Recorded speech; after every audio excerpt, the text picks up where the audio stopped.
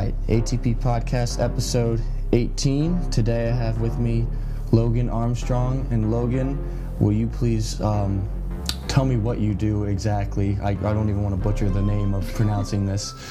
Sure. I'm an Ayurvedic practitioner and a spiritual coach. Okay, so say that one more time, Ayurvedic? Yeah, Ayurvedic. Okay, so what is the Ayurvedic practice? What does that all entail? And Sure. So Ayurveda is that's what Ayurveda is. Ayurveda. The noun. Yes, is a holistic form of healing from India. So it really looks at the elements, the 5 elements, and how those show up in our body and how we can use the elements within our body to relate to the world around us. The 5 elements. 5. Okay. Will you list the 5 for me? Yes, it's ether, air, fire, water, and earth. Okay, ether was the one that I did not think of. What is the ether? Ether's space. Oh, okay. Yeah. So it's like what the air fills. Okay, gotcha. But that is considered an element of its own. Yes. Interesting. All right, we'll come back to that. How did you how did you even first hear of Ayudar? That's okay. I'm getting this down. Ayurveda. Ayurveda. What am I saying? Okay. So Ayur means life. It's a Sanskrit word, and Veda means knowledge. Okay. So it translates to the knowledge of life. Ayurveda. Right on. And when I was 20, I was in school down in Asheville, North Carolina at Warren Wilson, and I did a yoga teacher training. Okay. And Ayurveda is a sister science of yoga. Huh. So most yoga trainings include some Ayurveda. And it's sort of the lifestyle part of yoga. Okay. It's how to take the yoga off the mat and into the rest of your life. The philosophy, the theories, the practicality, the food, the daily routine. I see. Yeah. So I was in that training and somebody came in to talk to us about Ayurveda, and it just resonated with me. It just clicked. I was like, that makes so much sense. Some of the basic principles of Ayurveda are like increases like, and we treat with the opposite. What do you mean? What do you mean like increases like? So if there's a lot of heat in the body, and we do a lot of heat stuff, we do a lot of hot yoga and we eat a lot of spicy food and we're in a hot climate, then that's going to increase the heat and inflammation in the body. So we treat with the opposite. So we give people cooling breathing techniques, cooling food, slowing down their exercise. Okay. Yeah. Interesting. Now, where does it branch off from yoga versus, like you said, so it's outside the mat and everything, but a lot of the philosophies are the same. Did they originate in the same spot? Yeah. Okay. Yeah. I mean, they're from India. What's interesting about yoga, especially as we know it now in the West, is that it's really a combination of what yogis would practice mainly for meditation, just simply stretching so they can sit upright for long periods of time. That basic stretching mixed with gymnastics. Okay. Yeah, and that's what we know yoga. But classic yoga is not. It would be hard to experience here. Well, so can you kind of give us an insight, what is more classic yoga? You said stretching to get in position, so you wouldn't be in a room full of people with your mat out and things like that. No. That's our own kind of invention of it. Yeah. Okay. It's not a workout. Okay. It's not meant to be a workout, even though some forms of it, that we know now, like Ashtanga, for example, you're going to have a lot of physical movement and sweating and strength building. Okay. But the whole purpose of a yoga practice traditionally is for the Shavasana. Laying down. Yeah. Okay. Or sitting up meditating. Okay. Either one. So I know Shavasana as we lay down at the beginning and end of class, but that can also be just sitting, or that's the relaxation state. Or you would lay down in Shavasana for 10 minutes and then you would sit up and do your meditation. Okay. Yeah. So yoga, the purpose of yoga is to align your energy. So we have energetic centers in the body. And the different poses, asanas, that you go into are meant to move energy through the meridians and lines in the body and through those central energetic channels to help clear and align you. The central chakras are chakras, or okay? So I'm trying to piece together. Yeah, totally. Okay, what I've already experienced and what's coming from here. Yeah, totally. That's the purpose. Okay. Now, so yours, you said, takes all of that, and how can we apply that throughout the rest of our life, where it's not that dedicated time to that practice, but how do we incorporate it throughout our whole day? And what was the other title you used for yourself? A spiritual coach. Spiritual coach, okay. Now, that aspect of it, how does that differ and how does that overlap with the first end of your... Yeah. So as an Ayurvedic practitioner, I address, the body, mind, and spirit. Okay. And I do that with a number of things, but most likely breathing exercises, meditations, yoga practices, diet, lifestyle, that kind of thing.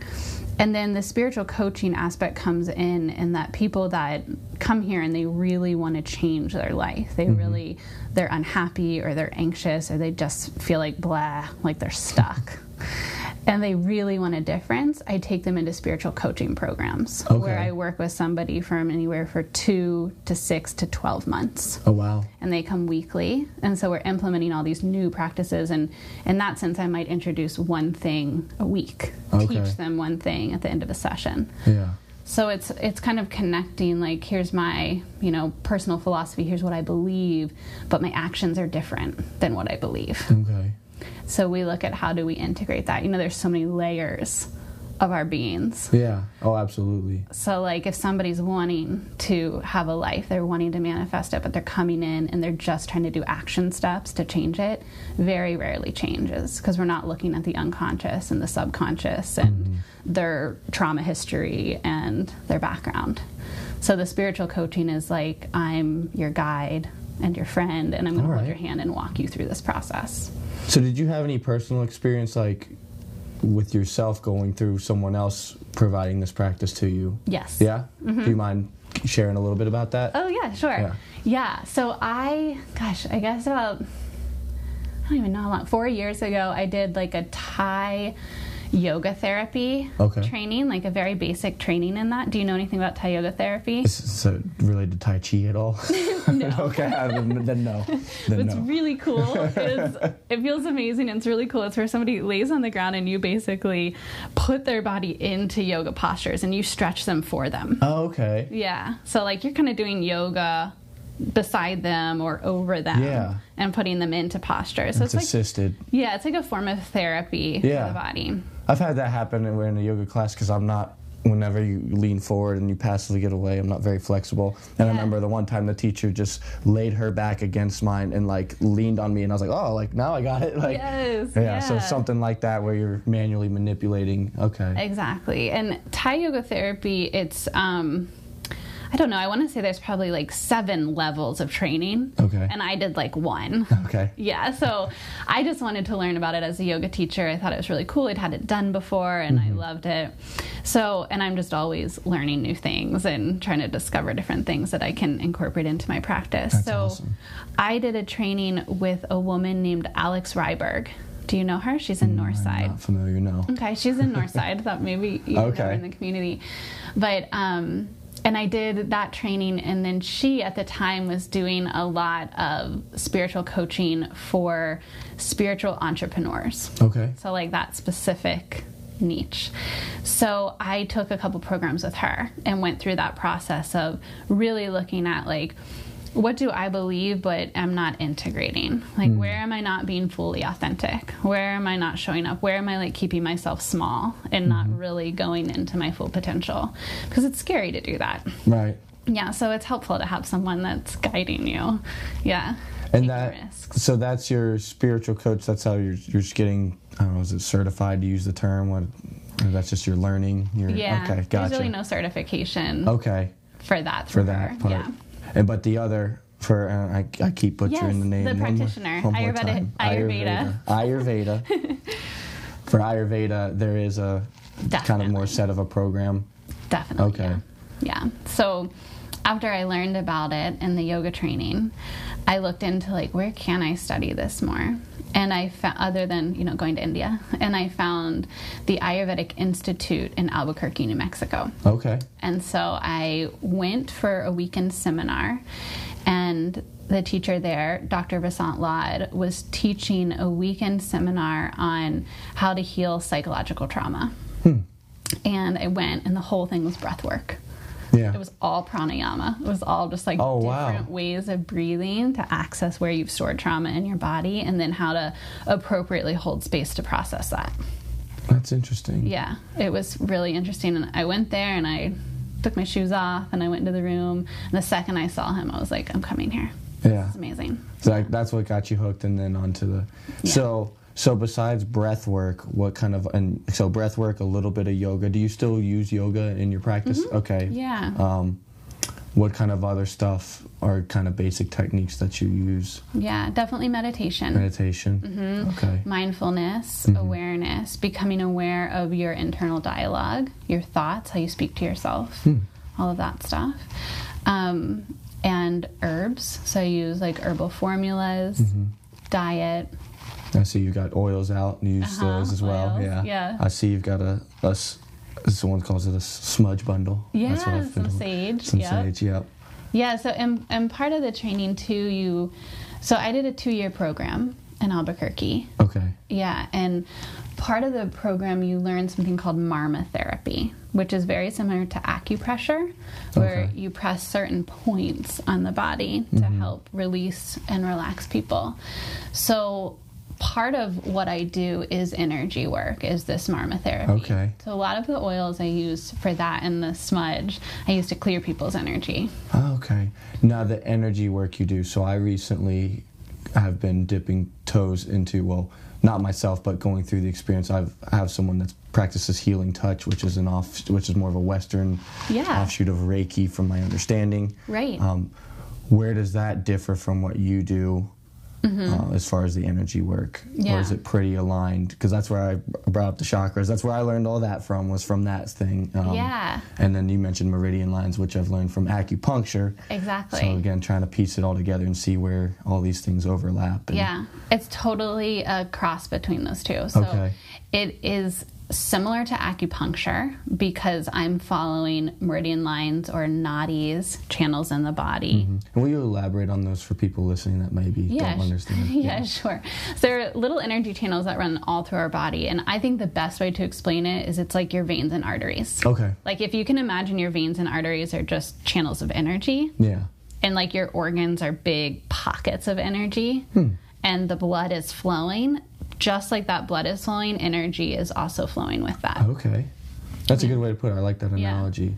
It is electric, right? Like our heart, it's an electric situation that's pumping. We have a current going through us. We've proven that. I'm a big into like grounding or like earthing, and I tell people all the time like you got to ground your current a little bit. And that's my limited understanding of it, but I know there's something there to it. Yeah. But yeah, we are energetic beings. Like that's not a debatable topic. Right. So these different channels that run through, like especially in Ayurveda, we look a lot at these smaller points of the wrist, the ankles, the neck, as almost like bottleneck points where the energy can get stuck. Okay. So that can happen in those 3 places, but also anywhere in the body. Like if you've had trauma, even to physical trauma to a joint or a muscle, or more internal trauma, like from, a wound or from birth or from surgery, you will hold energy in that space and it sort of gets stuck there. Yeah. Whenever something's stuck, we tighten up. Not to mention, anything that you have to digest. So any emotional situation that you've been through, any physical digestion, if that doesn't fully digest, it gets stuck and we hold it.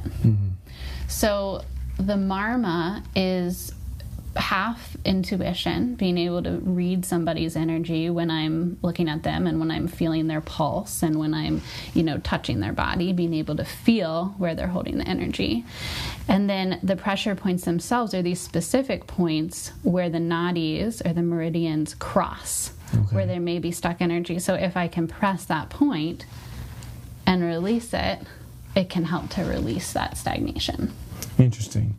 So would you say that like some of the more modern practices like massage kind of help deal with that unknowingly a little bit? Because that's one of the reasons why that feels great, and then you come out with that kind of relaxing, renewed sensation as you're kind of helping move that energy along, or at least get rid of it in a sense. Definitely. Okay. Definitely unconsciously, there's a lot of that going on. Mm-hmm. I also think anywhere where you just like lay down and breathe, you're going to feel better if you walk out after an hour. That's true. And, but I mean, I love physical touch, so I love massages and all that stuff. But yeah, when you have real stuck energy and things show up time after time and time again, that getting a massage may not help unless some other things are being combined with that, because it can actually just push the trauma deeper into the tissue. Oh, okay. Gotcha. Which is interesting, energetically. Yeah. Now, if things are showing up and again, are you taking more of a look at, okay, well, rather than just focusing on what we're doing to get rid of that, let's look at why does that keep happening? Is that part of the practice at all? Definitely. Okay. So one of the other reasons I was so drawn to Ayurveda is because we always try to find the root cause. I like that approach. It's always about, like, not how to just band-aid the situation, but, like, why? Why is this happening? Yes. Why? Why does that keep showing up over and over again? Right. What are you holding there? It's a reaction of something. Yes. Something is causing that. And rather, again, you could keep going back and getting your treatments, and yeah, it helps, but if it keeps coming back at the end of the day, the most effective thing is like, okay, well, if we can stop it from happening, yes, then we're in a better place overall. Absolutely. Okay. And that's the thing that I think is different with Ayurveda versus some other modalities, is that we look at that root cause as it could be any of those holistic reasons. So it could be the body or the mind or the soul or a combination of all three. It's very rarely just one. Right. So it's nice to have that ability. Like, a lot of what I do is teach people where they're, first of all, like what their emotions are, how they're feeling, and then where they're holding that in their body, and then how they can breathe into that and what might come up when they actually start to access those spaces that they ignore. Yeah, I think it's a big thing that Western healthcare, whatever you want to call it, misses out on, is like the what you said, it could be multiple causes. It's never just this one thing, that an answer that we know. And I'm sure you experienced this. It's the way I approach my training. I tell everyone, like, I'm not going to sit here and tell you I'm going to know what the problem is. Like, it's a process. We're going to figure this out. Yeah. And we still may not fully know either. Like, we're not here to just find the answer and that's it. It's like, okay, let's keep trying and see what's working or what's not. Yes, absolutely. Yeah, a lot of like trial and error. Yeah, yeah, like, it is. How does this feel this week? Yeah. Yeah, but that's kind of how I've found the most effective ways, because I think when we pretend we know something and just go with that standard answer, a lot of things get overlooked and maybe temporarily solved, if at all, but it's not a lasting result. Oh, yeah. Well, yeah, absolutely. And that's why I like to view my work as like, I'm a guide. I'm an assistant. Like, I'm not a guru. I'm not a teacher. I'm not going to like reveal some all-knowing thing. Right. I'm going to help guide you to your own inner knowing. And they're going to figure it out, essentially. They're going to figure it out. Exactly. It's worthless if I figure it out for them. Right. It does them no good if they don't understand it themselves. Yeah, and that's most likely just a projection of my own stuff anyhow. That's very true. It has to, like, sometimes clients really surprise me with what they say when I say, like, well, what do you think's going on there? Why do you think you're doing that? They'll say something, I'm like, oh, wow, I'm glad I didn't guess first. That was just a projection of what I'm seeing. Right. Yeah. Okay. So how did you get here? So you did your training in Albuquerque and everything, and then what was after that? What did you... Yeah, so after that, I moved back to Cincinnati because my family is here. Okay. And just kind of wanted to get my grounds, just like save up some money and hang out, and then I planned to leave. Okay. So did I. Yeah, that's a way of just like pulling us in. Yeah. I always had the awareness, and my mom has said this before, that like Cincinnati needs more of this. Like, it's not very saturated in these things, whereas other places I've lived, like Asheville and Albuquerque, Santa Fe, there's tons of this stuff going on. Yeah.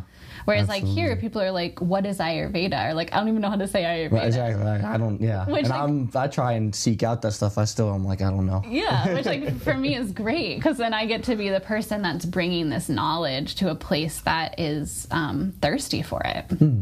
So I moved back here, and I started working at a tea house, Essentia Tea House. Okay. And brought some Ayurvedic teas there, and was, like, doing consulting on the side.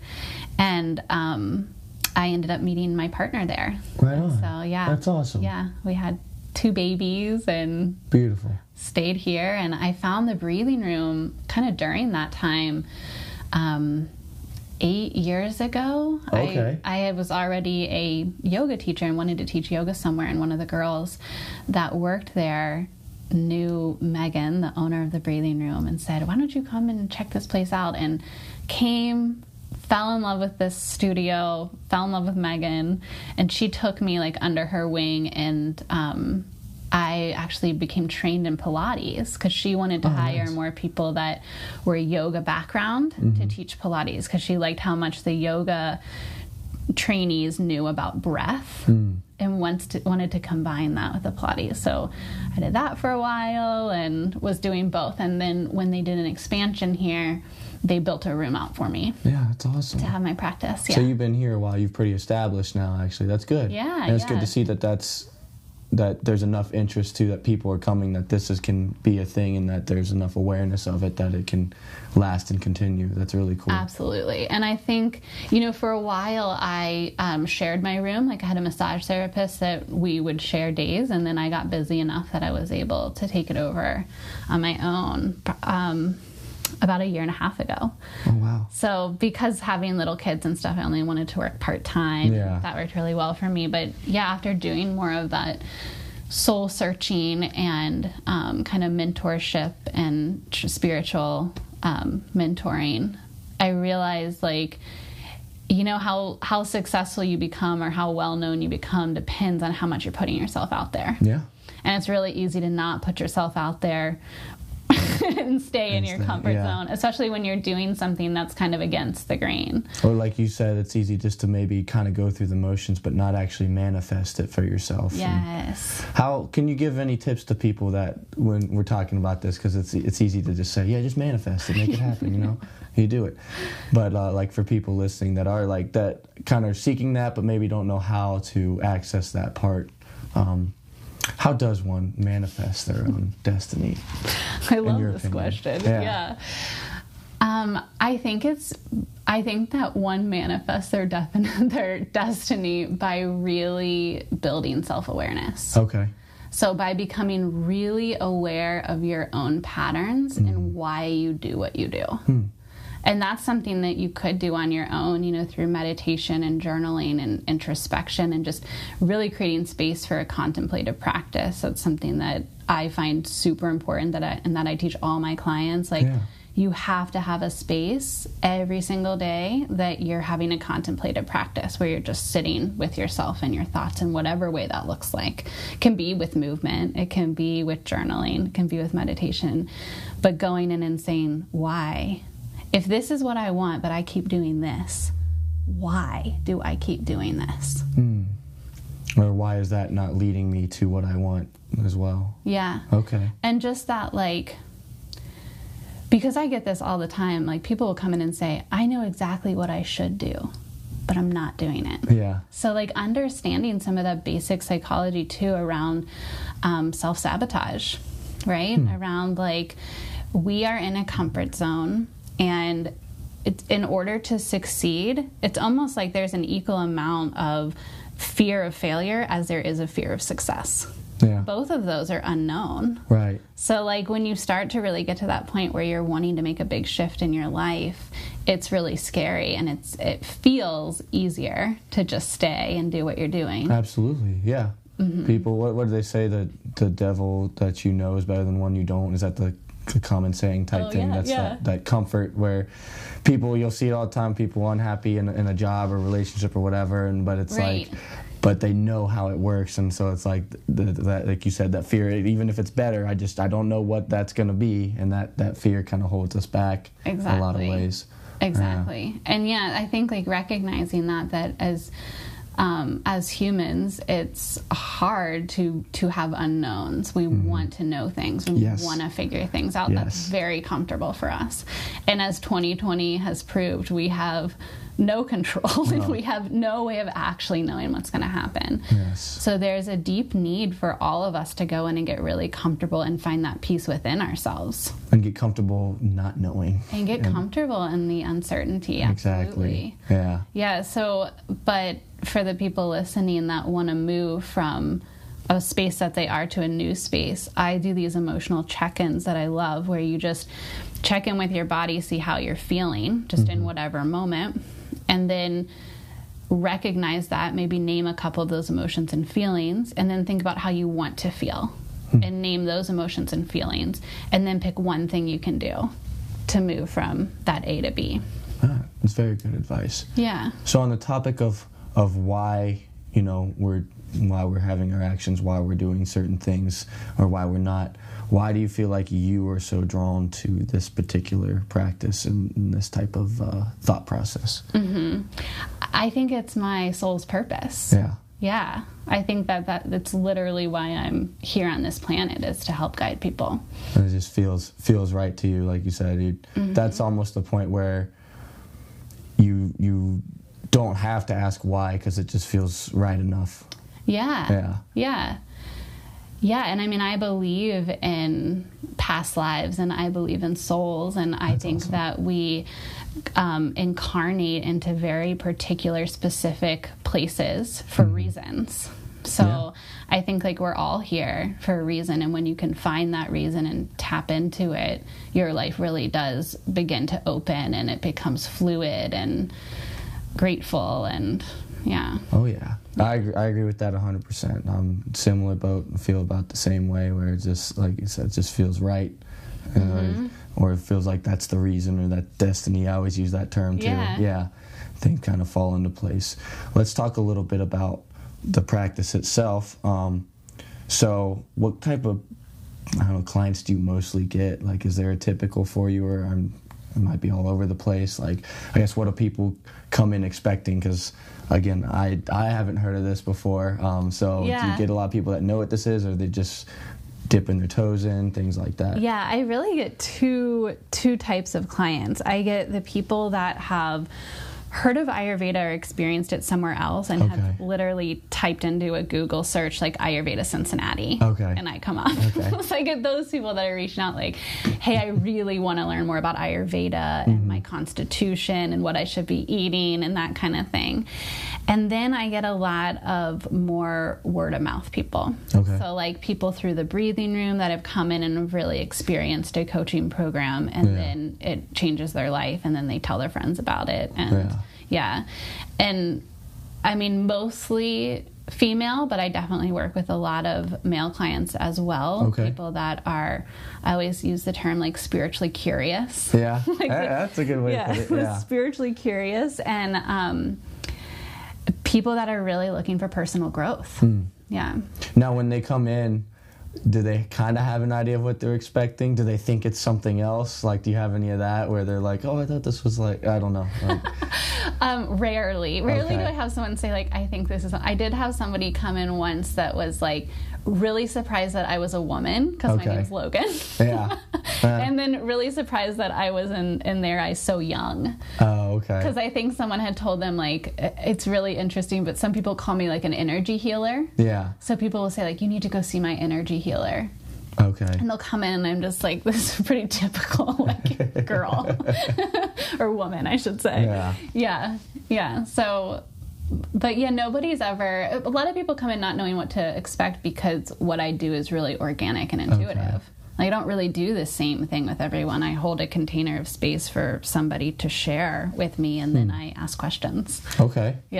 Interesting. So let's move on to some of the more specific practices. Let's start with the breath, because you touched on that. And You said you do a lot of what type of breathing with people? Pranayama. I just read a book called Breath by an author named James Nestor. I don't know if you're familiar with it. I have heard of that book. And he used that term in there. I apparently didn't read well enough because I'm trying to remember exactly what that is. But prana's the life force, the energy, right? Exactly. Okay. And yama is just direction. Okay. So pranayama is different ways to breathe to move the life force energy in different directions in the body. Now, do you deal with mostly how you breathe as far as, like, coming from the physical world, but like, breathing with your diaphragm, being able to expand the rib cage? Do you do a lot of that, or is it more of the pace and the tempo of it, or both? Both, okay. What are some things that you see a lot? Like, what are some areas in our breathing that we are maybe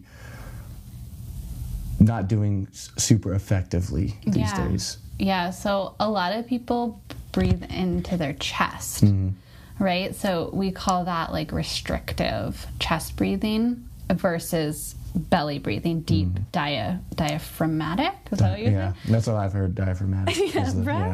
So, and maybe this book talks about that, or you know this, but I love explaining to people that, like, when you can stop and take a deep breath into your belly, you automatically start to calm your mind down and you connect into the parasympathetic nervous system. Versus when you're breathing up here all the time, you're in the sympathetic nervous system and you're, putting all of those stress hormones out in your body. And that's a lot of reason why people feel anxious. Yeah. And we can all relate to that because everyone has anxiety, right? We feel anxious about things sometimes, and you'll notice the second you feel anxious, you're breathing here. A panic attack essentially is the diaphragm, right, seizing. And you can't access that space. And you can't access. If you can access that space, you wouldn't be having a panic attack. Right.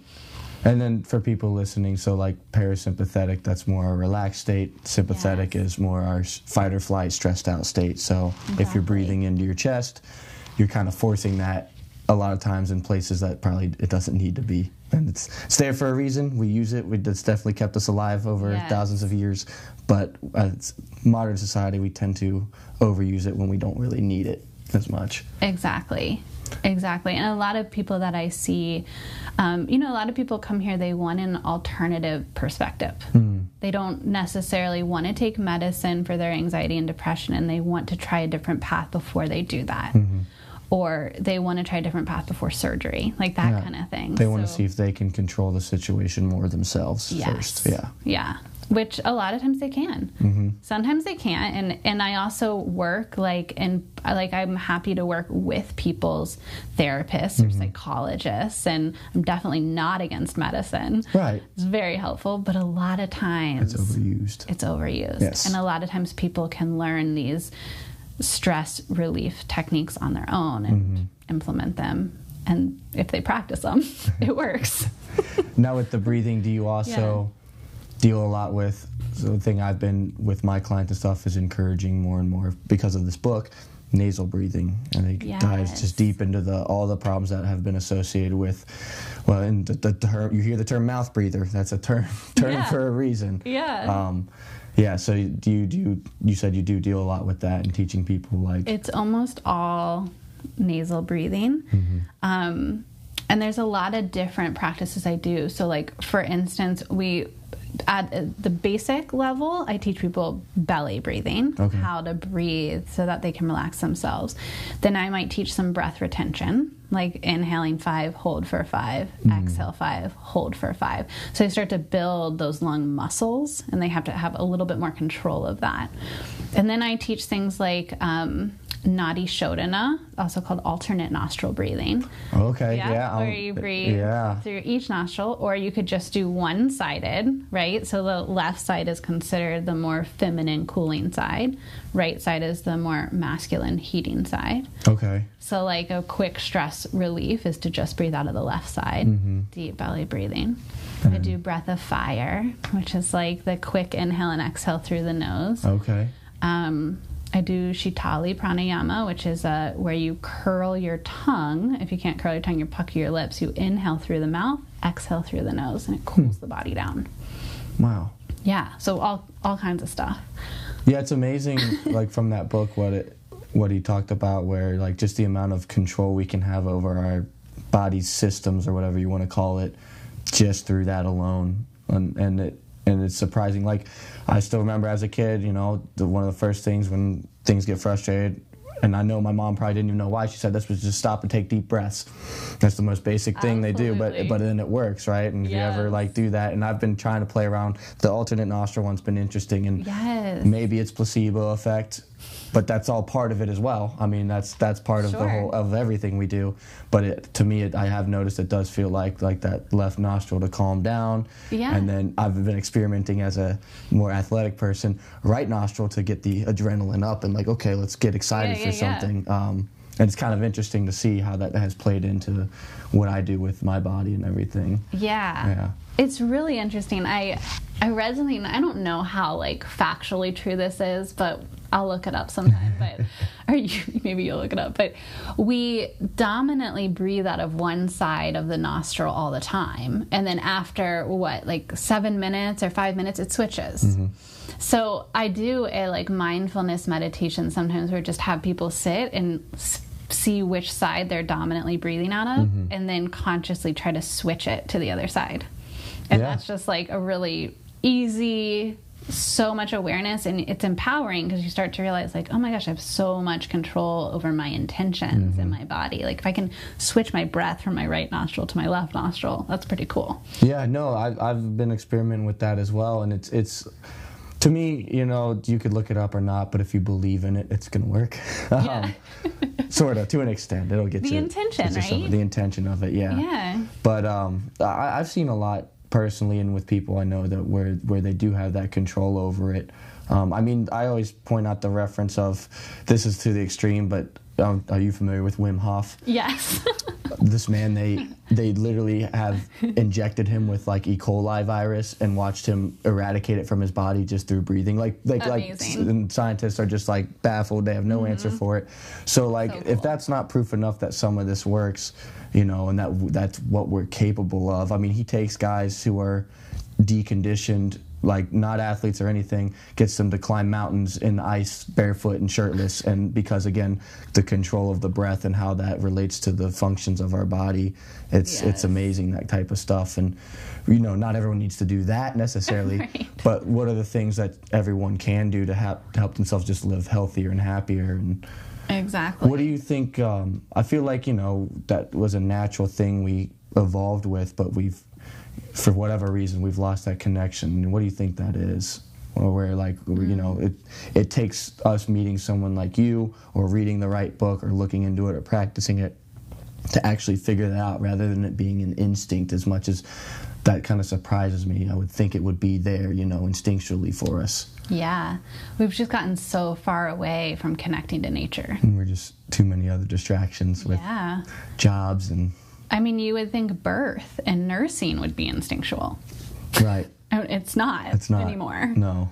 We need all these experts to tell us how to do it right and everything. Yeah, so if not even that, I mean, even pooping is like people need help with that. Oh, yeah. Yep. So, yeah, I think it's just that. You go into the woods for a while, you go camping for a weekend without any of your stuff, you feel better. Yeah. You sleep better. But certain things happen because they have to happen in some cases, or it's no-go for you.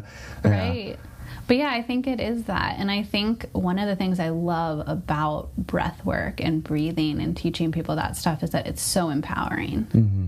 It's like we've gotten away from the idea that we actually have control over so much, and our physically and mentally. And, you know, the consumer culture we're in really benefits from us not thinking that. Really benefits from us thinking that something... We need external help. Yeah. Yeah. That if you just get this one thing, then you'll feel better. Yeah. I mean, that's our whole paradigm that we're in. It is. It's interesting. Yeah, that's a good point. I was curious to see what you said, because that's kind of how I feel about things, but I like to hear other perspectives on it, to just see. Besides the pranayama, any other different breathing techniques do you use Tumo or any of that? No, I don't know what that is. Okay, I was hoping you would tell me more about it, because I remember from the book, that's a more like intense, like, I think the goal is to not over oxygenate your blood, but to rid as much of the CO2 out of your body, I think is the goal of it. But that's more, I was going to ask you, I don't know as much about it, but I like the name of it, and so I was curious to see any other practices breathing-wise that you do? No, not really. Not other than, just implementing those into like your yoga practice, like getting into postures and then trying those breaths in the postures.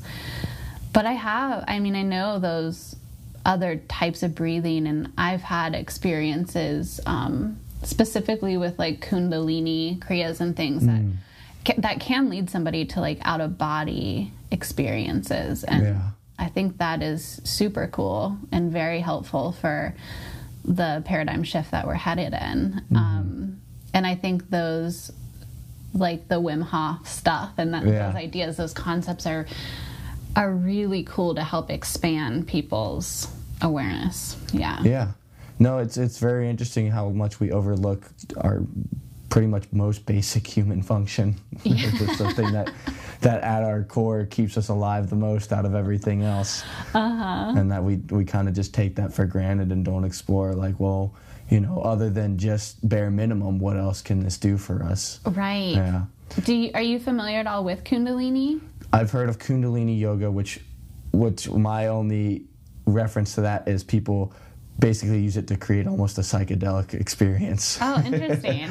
They say it creates similar effects. People can actually like hallucinate or, like you said, out of body experience, and it's just a form of really intense breathing and meditation. Is that?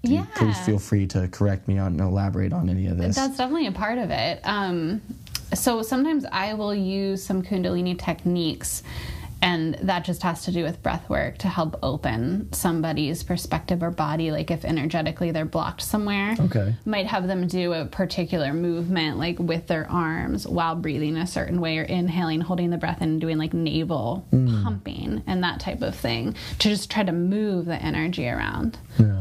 I think, a lot of why we've gotten farther away from the breath too is we're just stagnant. Like, not you, obviously, but a lot of people don't move a lot. No. And so, like, you're not pumping your lymph. You're not doing all these things that your body actually really the blood's not flowing to through. keep you healthy. So by doing some of the Kundalini stuff, I find that it does help to just move the energy in the body. And sometimes that alone can make somebody just feel a lot better, feel motivated, feel inspired. So before we move on to the next, just what are the most bang for your buck advice for people listening, like as far as like, okay, gaining a little more control over your breath and for your own health, well-being, and mental state? Like other than YouTube? Well, just simple things like just, always to me it comes, close your mouth is the number one I tell people. Oh, yeah. Try and expand, things like that. Anything else that you can think of, just, I mean, obviously, yes, check out YouTube, or you can check out for sources, come see you for advice on that. Yeah. I feel like saying that I think when we're looking for distraction, because we all like look for distraction a lot right now with our phones and things, that try to go a day without picking up your phone unless you absolutely need to, and instead like practice deep breathing. So like if you're in the car and you get that trigger to like want to grab the phone, like stop, put your hands on the wheels, and just breathe. I got one. I know that people do this because I've done this. When you're on the toilet and you have your phone, put that down. Yes. Breathe. Yeah, and breathe. When you're in your bed at night, put that down, light a candle, and breathe. Okay. Yeah. So take some time away from the distraction and just set an intention for yourself at that moment. Yeah. You'd probably be able to, I bet once you do that, you'd be able to at least figure some of it out intuitively, right? Yes, yeah. There's so much untapped intuition, I think, that we all have. That, if you can limit those distractions and just create space to go in, despite being resistant to it, you can reveal a lot, Okay. All right, let's talk about these cards on the table. Okay, cool. Are those tarot cards? Yes, this deck is a tarot deck. All right.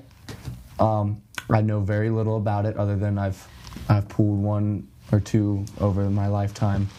Someone told me what it meant and I read the thing and I kind of overlooked it, but let's dive into that. Talk to me about the purpose of these. Cool. So I use these cards. This is the Wild Unknown Tarot Guidebook from Kim Kranz. Okay. And I was attracted to these in particular because the artwork is really beautiful. It's all free-handed, so the artist did not use any rulers or anything to create the design. So I'm very attracted to the art in this deck. And I will use these mostly to prompt us to go deeper into something. So like if I'm with a client and they feel stuck or they don't know what they want to talk about, we'll pull cards. Okay, so they're just thought-provoking. Yeah, absolutely. Where do these originate from? I've never asked anyone. Like what is, if you know, if you don't, feel free to. Like tarot in general? Yeah. Gosh, I don't know. I think that there are definitely different areas of tarot because I know a lot of it can kind of be like Celtic. Yeah, I feel like I know that like some of the like medium or psychic practices tend to use those for certain things. I don't, again, my understanding is very limited as far as so you typically said it's more to provoke thought. It's not so much, you don't hold stake in like this is meaning this for you. No. It's just open the question up. Exactly. Okay. Yeah, I don't do like, I wouldn't say I do like a tarot reading for anyone. Okay, gotcha. It's more like, let's pick a card, or you pick a card and like see what you think about it. Like sometimes I use the guidebook, sometimes I don't. Okay. Sometimes I'm just like, what do you like? And we'll ask the cards a question. It's like you can ask, like, I'm feeling really stuck or blocked. Like what do I need to go in the direction I'm wanting to go in? Okay. And like we'd see what card showed up. Interesting. Yeah. That's pretty cool. It's like a magic 8-ball. yeah. Just a little more options and some pretty artwork on it. Yeah. Are these same as well? So or what these are these ones? Inspirational cards. Gabrielle Bernstein, who's an author, these are her words, and again, someone else's artwork, but they're just positive. So sometimes we'll pull them at the beginning. But like this one says, I surrender to a power greater than me. Perfect. I am a spirit having a human experience, and I'm here to get closer to love. Another good one. These are... Oh, it's a long one. When I lean on the faith of the universe, peace becomes real. Okay. So I'm always interested in that stuff because they get like cliched with like, you know, these sayings and people overlook them, and it's like, I don't think it's so much important as what that is what you gain from it. You know, and kind of that, like you said, like, you know, we're not going to take too much stock in what that says, but let's just see how it makes us feel about it. Like, what does that prompt you to do? And then go from there. Again, after a while, you probably forget what that even said, but that puts you in a direction. I had a professor, I love this saying he said, and I think it applies to a lot of people, and it kind of overlaps with this, but like, people won't remember so much what you say, so much as how you made them feel. Yeah. And I feel like that kind of plays in with that energy. What kind of vibration does that give you, type of thing like that. Exactly. That's really cool. I'm glad that we kind of went over that right there. Yeah. And I mean, like I said, I really encourage people to have a contemplative practice. Yeah. So I will suggest these as tools. Like, you know, in the morning or whenever the time is, like, light a candle, sit, pull a card. See what it brings up. Let it be your mantra for the day. Let it be like something you remember throughout the day. And if you're stuck and you're having trouble setting a direction or intention, sometimes it's easier just to react to something else first. And it's fun.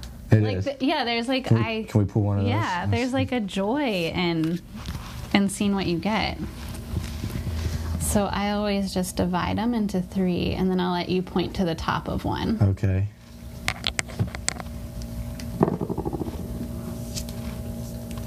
Ace of Cups. All right, so Ace of Cups, interesting. There's a picture of a little chalice, or I don't know what else you call it, but I don't know exactly what this one would make me think. Maybe right now, maybe I'm in the right spot. If this is, I always think Ace of Spades, but Ace of Cups. Yeah. Aces in general in the tarot deck are like beginnings. Okay. Well, it would make sense if this is one of the first ones I'm doing with this. And we're just getting started. Do you want me to read to you what it says? Yes, we can let's elaborate, because I'm a little lost, honestly. I love it. It's like, yeah, it's a cup that looks like it has gold like coming in or out of it, right? Yes, yeah. Love's beginnings. Aces mark the beginning of exciting new phases. Since the suit of cups deals specifically with love and emotion, you're in for a real treat. Expect to enter a blissful time of health, joy, and friendship. A new love could be on the horizon. You may feel that you're making a whole new start. Just go with it and allow this feeling to revitalize your spirit. Interesting. I've been on a little mission like that over the last few months myself, so... Well, okay. This is your cards. It might be. It might be perfectly fitting. No, I'm always about new beginnings and stuff like that, so that makes sense. And maybe this is, yeah.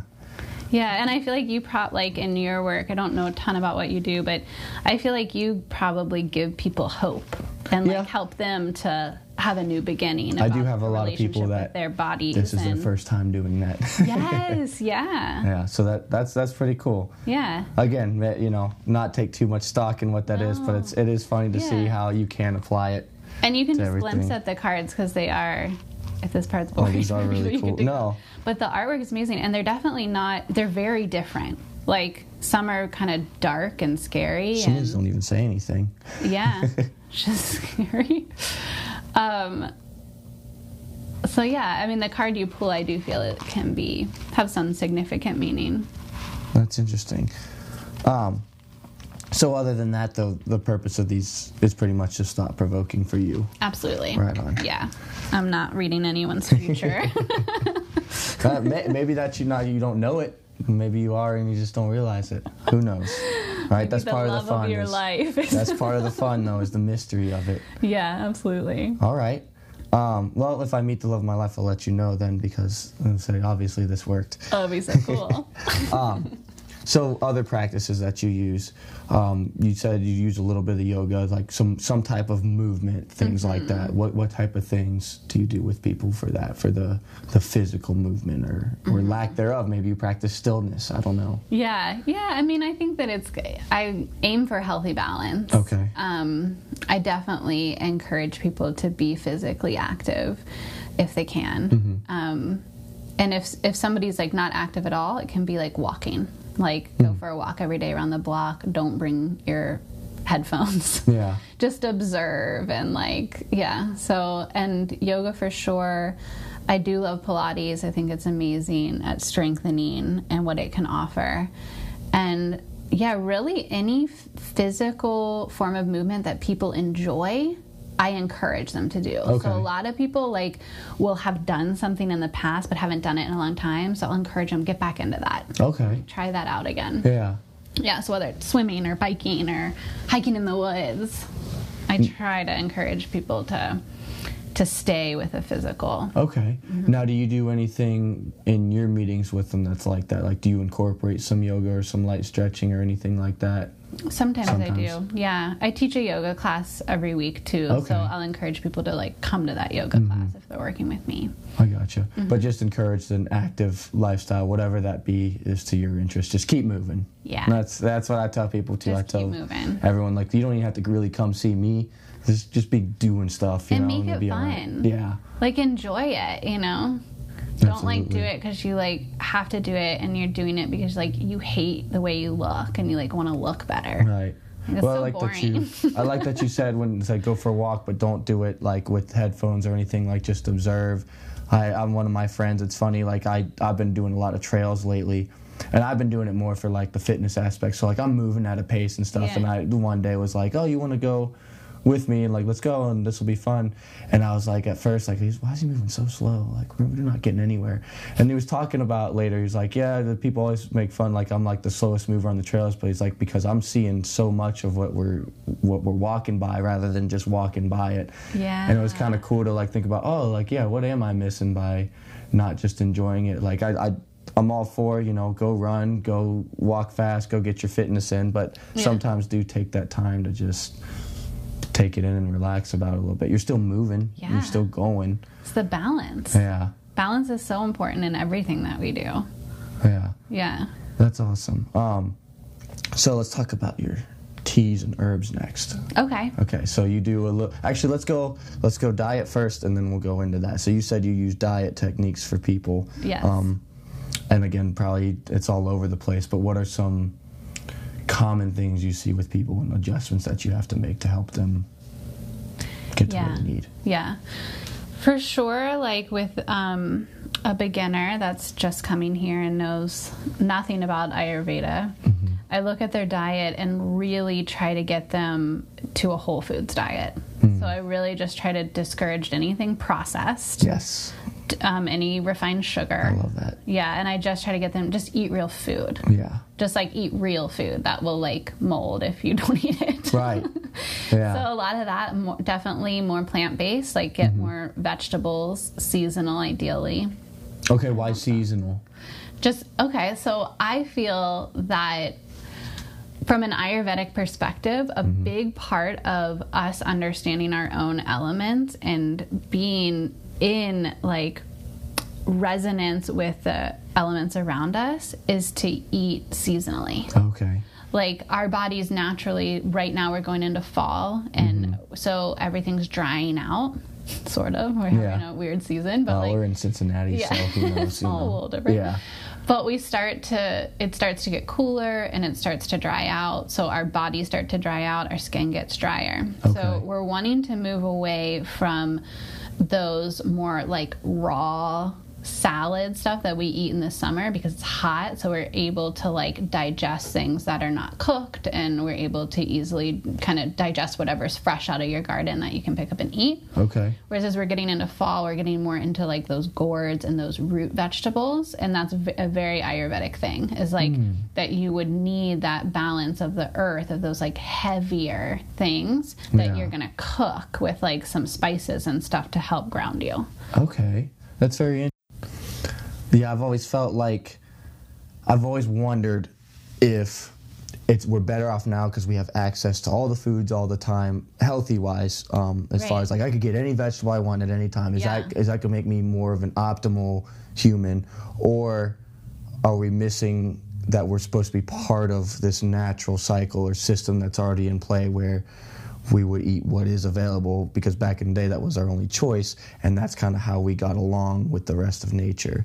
So you're saying it's probably you feel more like it's that way, where like it all works together how it's kind of supposed to, or that's how it's been, and that's how we kind of mesh and make this happen. Yeah I am. I think that eating seasonally, especially when you're in a place that has 4 seasons like this, is a much more natural thing to do. Okay.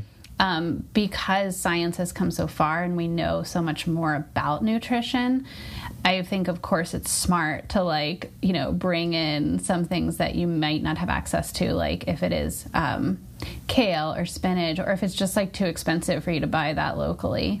I still think it's smart to like bring those in. So the balance of it, you're saying it's still good that we have the variety that we can, and that you could get all the nutrients you needed year round and not miss out on it. But to maybe pay attention a little bit more to like the seasons and like, well, what is like, that's it. I've never heard that before. I never thought about that as far as the digestion being easier when it's warmer versus when it's colder. Yes. And what that can cause. Yeah, and why it would make sense to have like soups and stews, and you're going to be turning on your oven and baking bread in those cooler months to help heat the house. Yeah.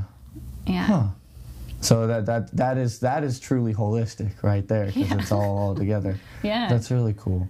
So what other kind of diet practices? So I love the whole foods thing. That's my number one. I tell everyone it's the easiest from a health standpoint and from a digestion standpoint. I tell everyone the less steps it took to get from what it was to get in your belly, the better. Absolutely.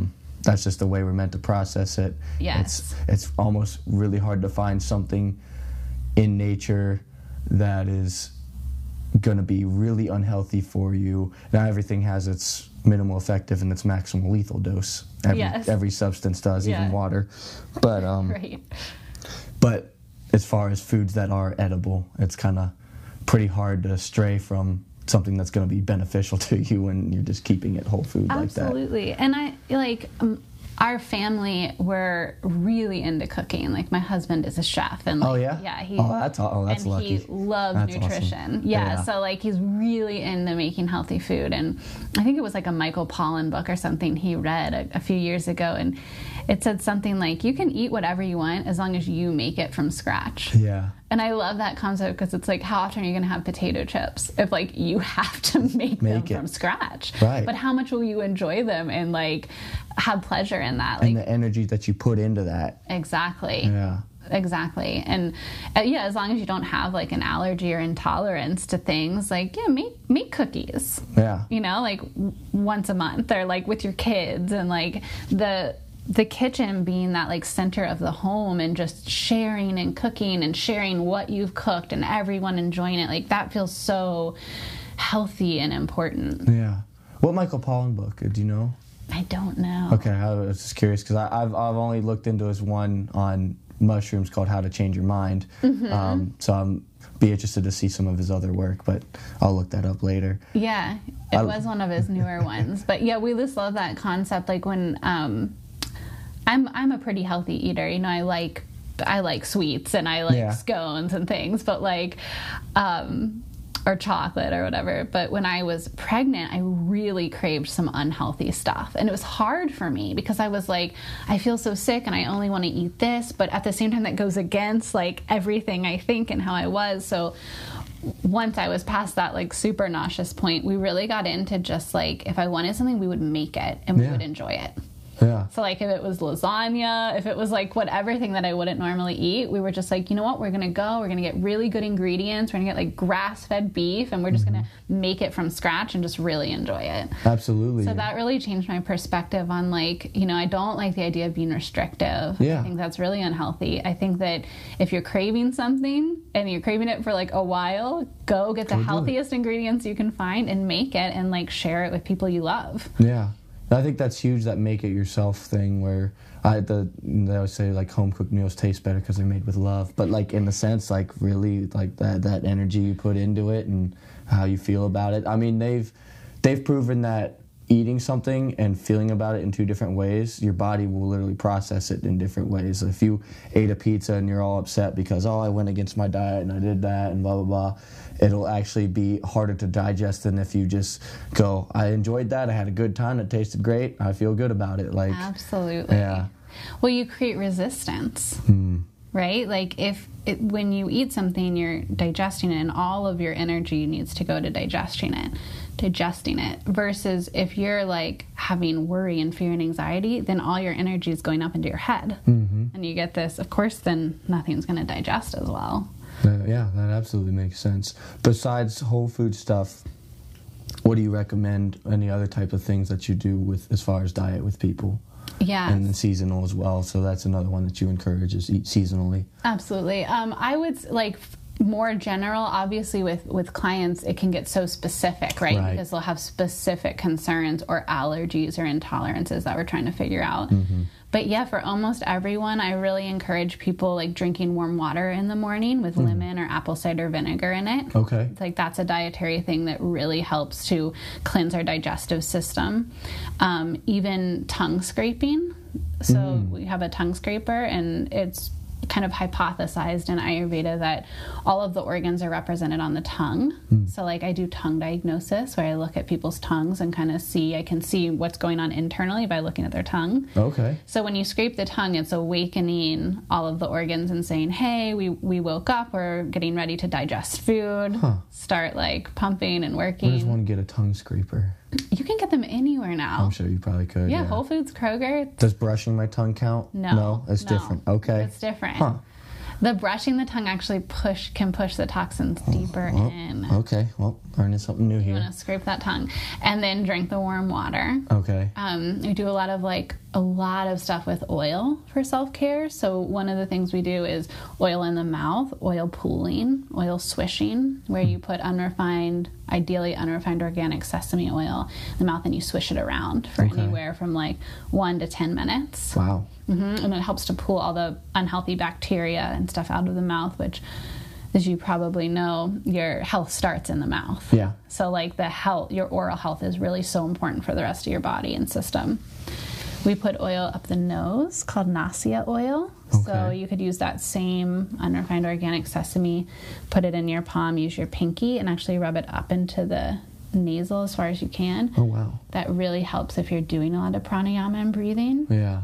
Also creates a barrier from like pollen and things that people may be allergic to, so they don't go as far into the sinuses, so you don't get as sick.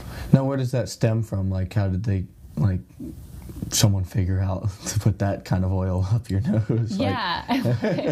It's so Ayurvedic. So oil goes everywhere because the thought is as we get older, our bodies dry out, and that's a huge part of why we age.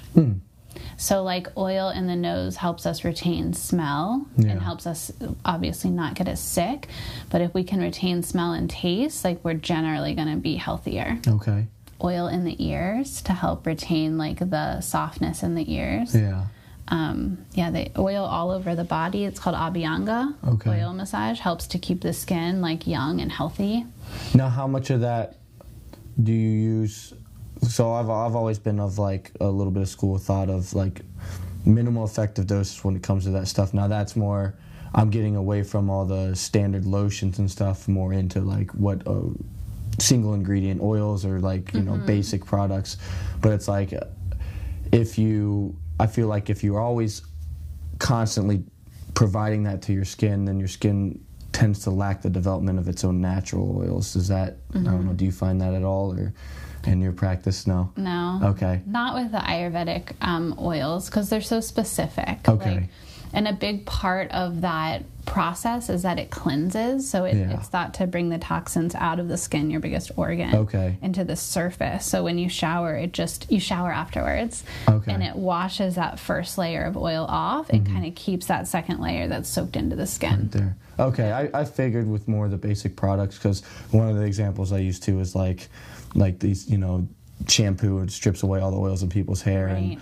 And at first they'd say like, well, then wash your hair like once a week or something. I sweat too much to do that. Yeah. So I found that when I switched to a more natural base, there's like 3 ingredients in my shampoo that it doesn't strip it of those natural oils. So I could see that being pretty similar as well. Yeah.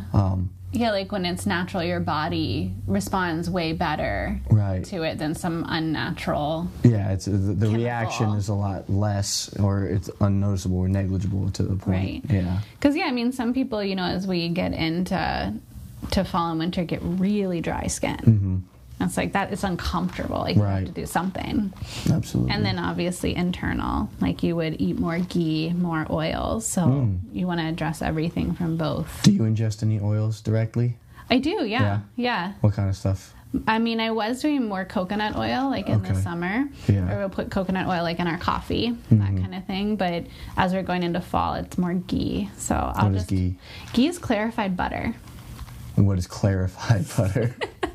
Clarified butter is when you gently boil butter and the solids separate. Okay. So the actual lactose is separated out. Oh. Yeah. Interesting. And it's thought to be like they put it a lot in like the paleo and keto like bulletproof kind of stuff. We'll have a lot of like clarified butter in coffee to make it like creamy. Yeah. But it's a staple in Ayurveda that people use for cooking mostly. But then when you're doing any type of cleansing, you can definitely, it can be part of the protocol that you would actually take like tablespoons at a time of ghee to help go through the system and pull toxicity out.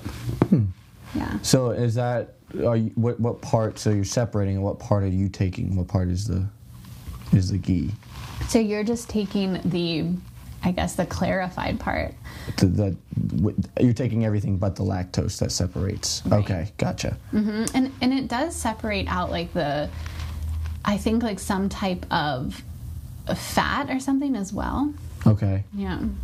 Yeah, I haven't heard of that, but I just know that there's different types of like the big in the health world is the MCT oil, which is medium chain triglycerides, which is a certain type of fat that's supposedly going to help you digest things and push things through your digestive system. So I'm sure that's the westernized version of something similar that you're practicing. Yeah. Okay. Most likely.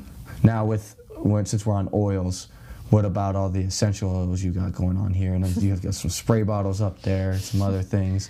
What types of things? There are a lot of oils in here, huh? Yeah. What do you use those mostly for? Do you do a lot of diffuser work? Do you apply a lot directly? Both. So the oils, I really like them because I just, as simple as it is, I just really enjoy how they smell. Okay. And like, I feel like when we smell something, it has such muscle memory, right? Mm-hmm. Like you can smell something and you'll be like, I remember that's like what my mom's nightgown smelled like when I was little, like whatever lotion she used, or, like that smell or a song, like those senses can just bring you back to a time and space. So when people are in here and they're experiencing like being deeply relaxed for the first time, maybe ever, or in a long time, I like to use the oils and then give them oils to bring home so that when they're practicing at home themselves, it kind of pulls them back to this space. Gotcha. So you don't use like specific ones for specific purposes? I do. Okay. Yeah, it's a lot of it's intuitive, or I'll even have the client smell them and tell me which ones they like. Yeah. And I'll trust that that's their body, like seeking that alignment.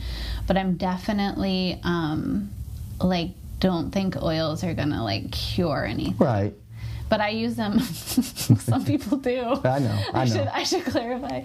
But I use them mostly for their relaxing benefits and then their like motivational benefits. Okay. So like if you have a lavender, it's going to relax you. That's what, I've been told, lavender to help you sleep and things like that. This. Eucalyptus I've been told for like any kind of stuffiness or stuff like, and it's worked. Exactly. Yeah.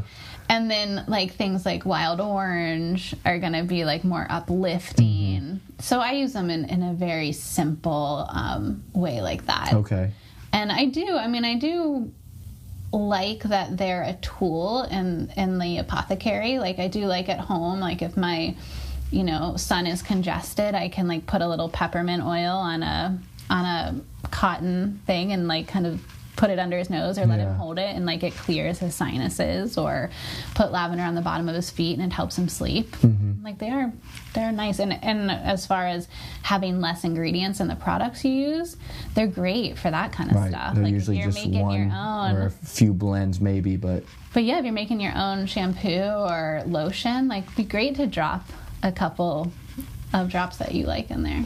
Yeah. Now you were talking about, I like your thing about smell and memory, and another kind of undervalued or underexplored feature we have is that smell and what that tells us subconsciously about things. Yeah. Does your practice deal with anything else in that kind of realm? Like, I'm sure you use like oils for that kind of therapy, but does anything else like that fall under your umbrella?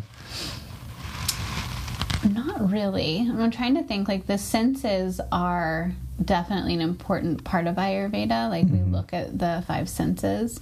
And I know that smell relates to earth element. So I feel like there is something that is an untapped thing that does help ground us. Yeah. Yeah.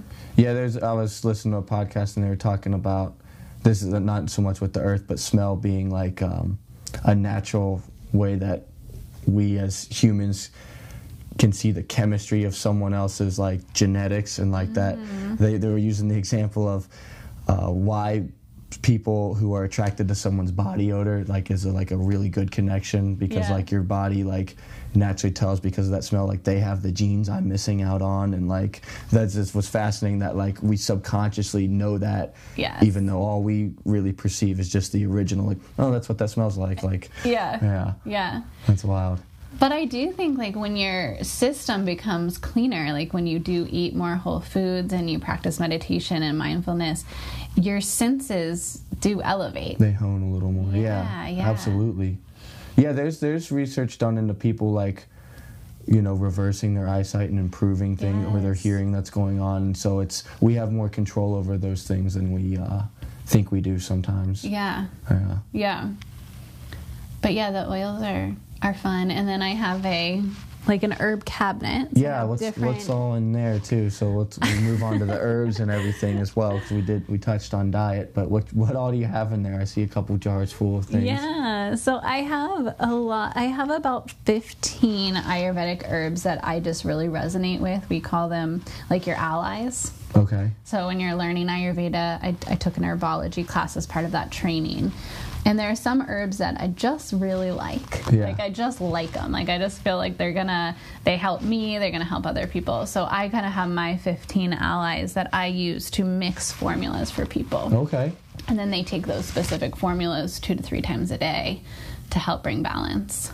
Now, what is it about herbs? Like, okay, so, like, you eat food, but then there's herbs, which are kind of the slightly different category, which is almost the more medicinal than just, I don't know, like regular food, regular nutrients is like that base, like, okay, this is good, keep us healthy, but then that extra level of treatment. What is it about herbs that sets that apart? Yeah. I always wondered, kind of. Yeah, like the food is the medicine, yeah, but also the herbs can be medicine.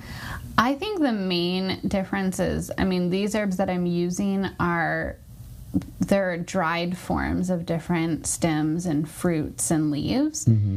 And they're nothing that would taste good. Okay. Like, if you ate it, if you put it in a dish, it would, like, ruin the dish. Yeah. So it's interesting that we look at the system and, like, the different tissues in the body, so the different organs and different layers, as having different properties. And those properties can be similar to a plant. Mm. So, like, if the body is, let's use, like, reproduction, for example. We would want to use, like, the flowering part of the plant for the reproductive organs. Okay. Mm-hmm. So we would want to use, if it's like a grounding issue or like a lot of grounding issues, stem from the nervous system, we would want to use, like, the roots of the plant. Okay. And what about, like, so a lot of, like, healing herbs, where do those come from? Like for, like, wounds and things like that. Okay, like things that are going to regenerate? Yeah.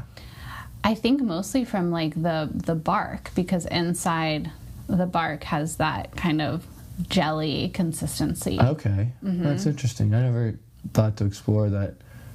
I mean, that makes sense, right? Like, if you're going to diagnose the problem area, treat it with something that's of that area that works. Mm-hmm. Okay. Now, how do you get people to take those, since they don't taste good? Yeah. I am a purist in this way, that I don't encapsulate my herbs. Okay. So some people do that. Mm-hmm. I don't, because I think that the way it tastes on your tongue is a really important part of the digestion. Mm.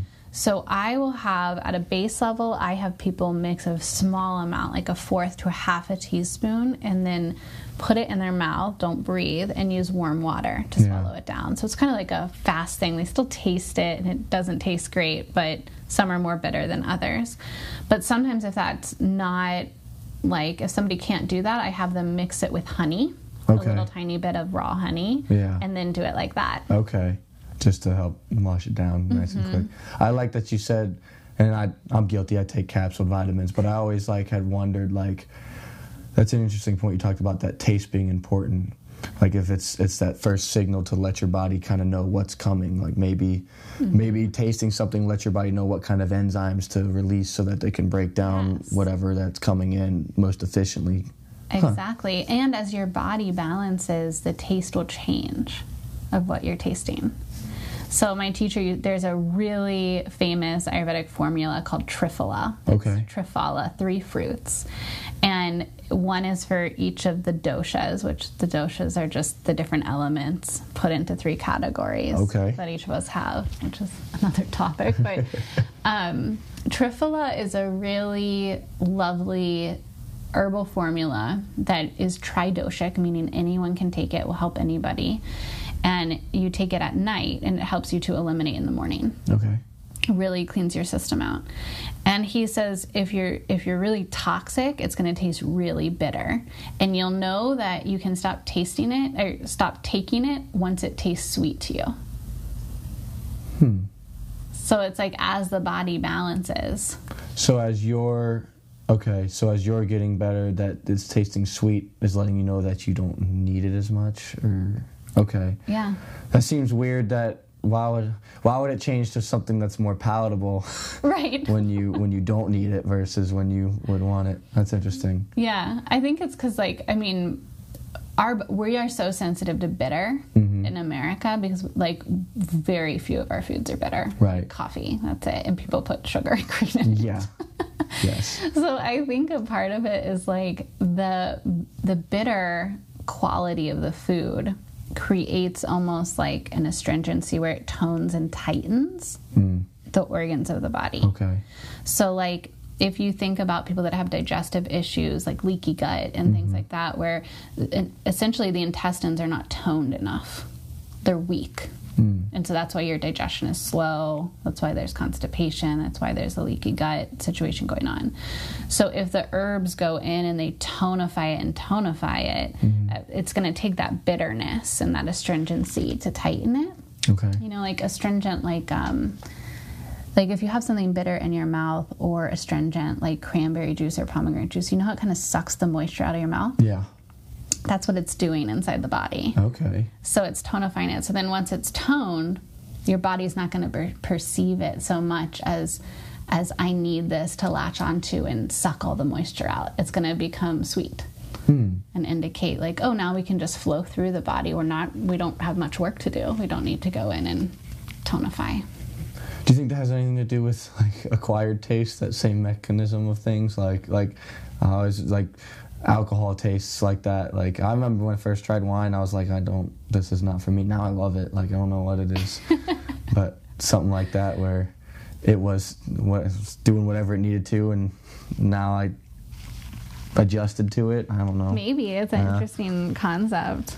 But it's not that I like this idea of acquired taste, because it's not that the bitter taste is what we don't want and the sweet taste is what we do want. Okay.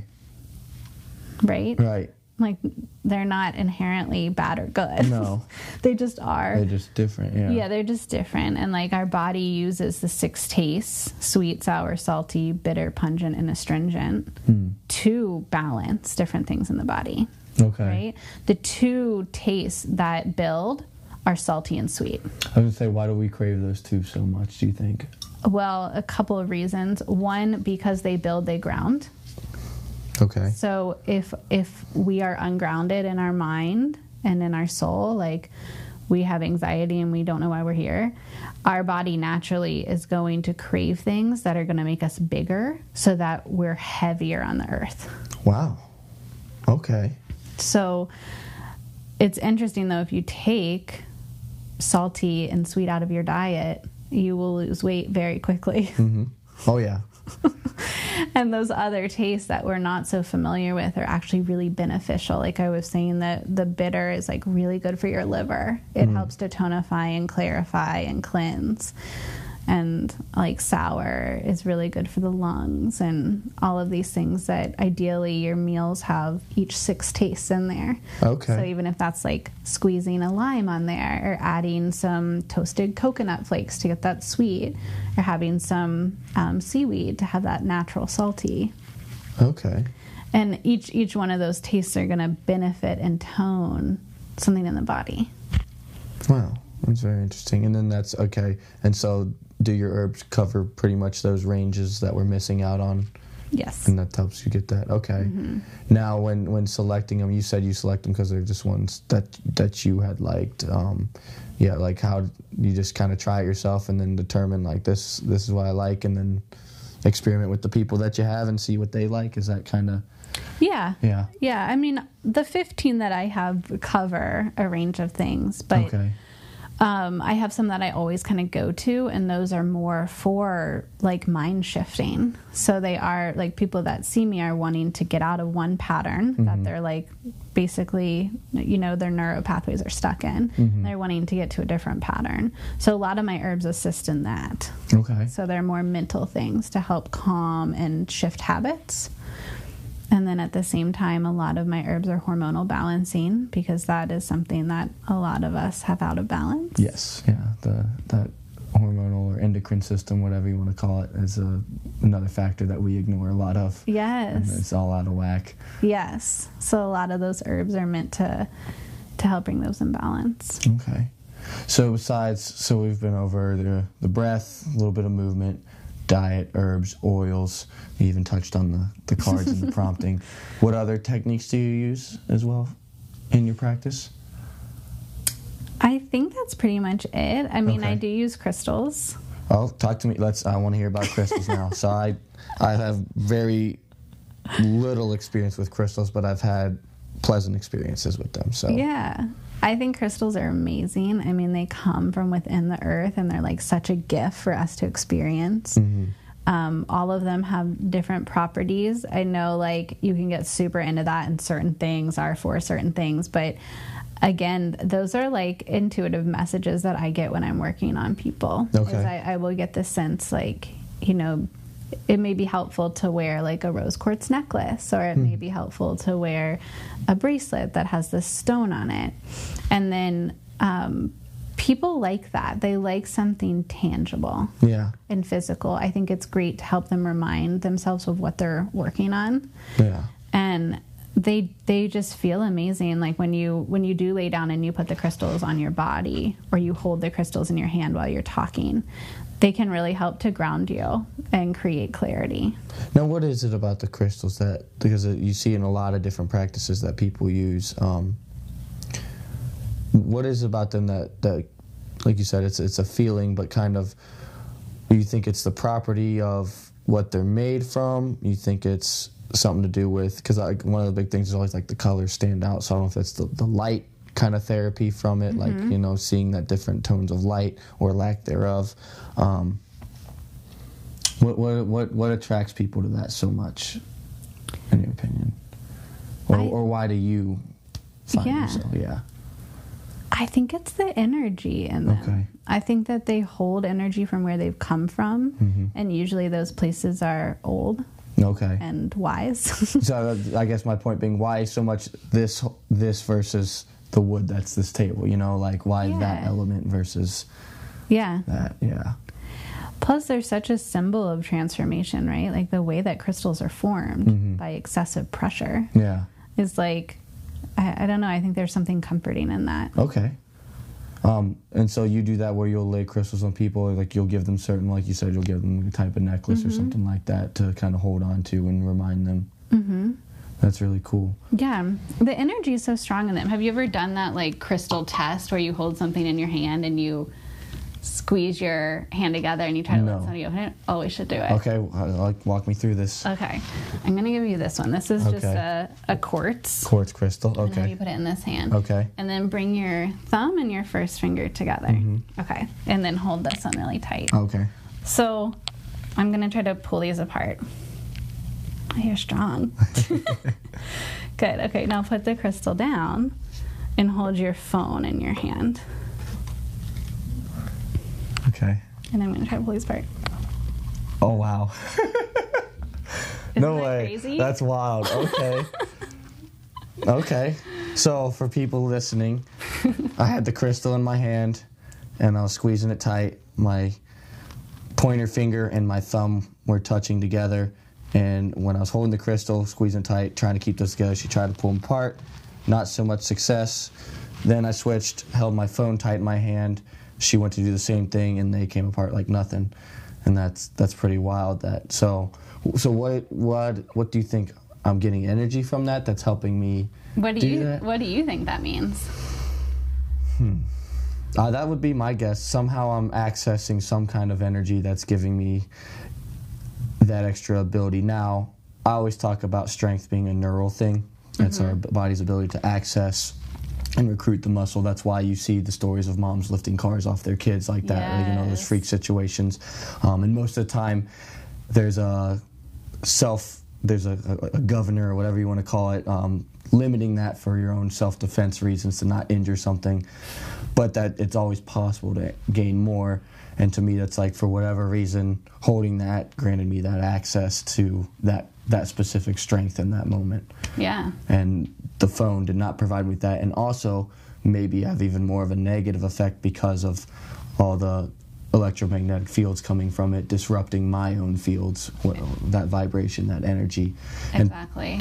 And people who have listened to me talk on this podcast before with some of the other stuff, you know, like that is a big thing. That's why you'll notice if you go out camping and you leave all that stuff behind and you turn your phone off, like you literally have a clearer head. Mm-hmm. There's all kinds of this stuff flying around with us, and yes, as much good as it brings, I'm not saying to get rid of all your stuff and all your possessions, but keep in mind of some stuff that's out there. I would encourage anyone to try that. That's a quartz crystal. Those are pretty common you can find. Yeah. Try and set that experiment up for yourself. That was actually really cool. I'm glad we did that. That was a different experience. Cool. All right. Yeah. I want to touch on, so I talked about the colors of the crystals. Do you do anything with like light therapy like that? Different colors? You said you'd play into the senses, so I didn't know. Yeah, I don't. No. I don't. But I do find it interesting, and there are definitely Ayurvedic practitioners that do. Yeah. I bet you do encourage people to get sunshine a lot, though, right? Oh yeah. Yeah. So important. That's like, that's not the through ultimate. The window, but not like outside. The direct sun. Yes. The direct sun. Yeah. I wander the woods like pretty much barefoot in my underwear most of the time, and like. People, like I try and tell everyone, really the sole purpose of that is to get as much sun on as much of my skin as possible. Yes. Like that's my favorite. Like this, you like feel it. Like you feel that. Like yes, the heat, but like you feel that energy from it. Absolutely. Absolutely. Yeah, a dream of mine is to like live in a place where I have enough land that like we can just be in our underwear. Yeah. My kids do it now, but naturally, right? Kids do that. They do that, yeah. It feels good. It feels good, and it's kind of how we naturally gravitate to be anyway. Yeah. We just lose track of that with all the distractions. Mm-hmm. So and all the rules. Ask you, did you paint this room this color intentionally? I did not. Okay, no. I was just curious to see. Carrie, the manager here, she painted it this color, and I love it. Yeah, so it's I very kept fitting. it. She asked me if I wanted to change it, and I was like, no, it's like this kind of sage green. Yeah.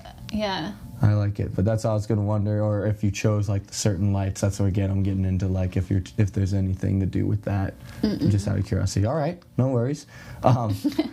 What about sounds? So you do play with that kind of sense at all? Do you do anything? What types of things do you do for that with people? So I do play a lot of music when I teach yoga and when I do treatments on people, and then I use sound and music for people when they're first starting out with meditation. I'll give them like a mantra to do, and a lot of times I'll give them a song that has that mantra that they can sing along with. Yeah, so I love music in general, but definitely find it helpful for beginners to have the mind be able to focus on something. Yeah. And are you familiar with like Sanskrit chants or anything at all?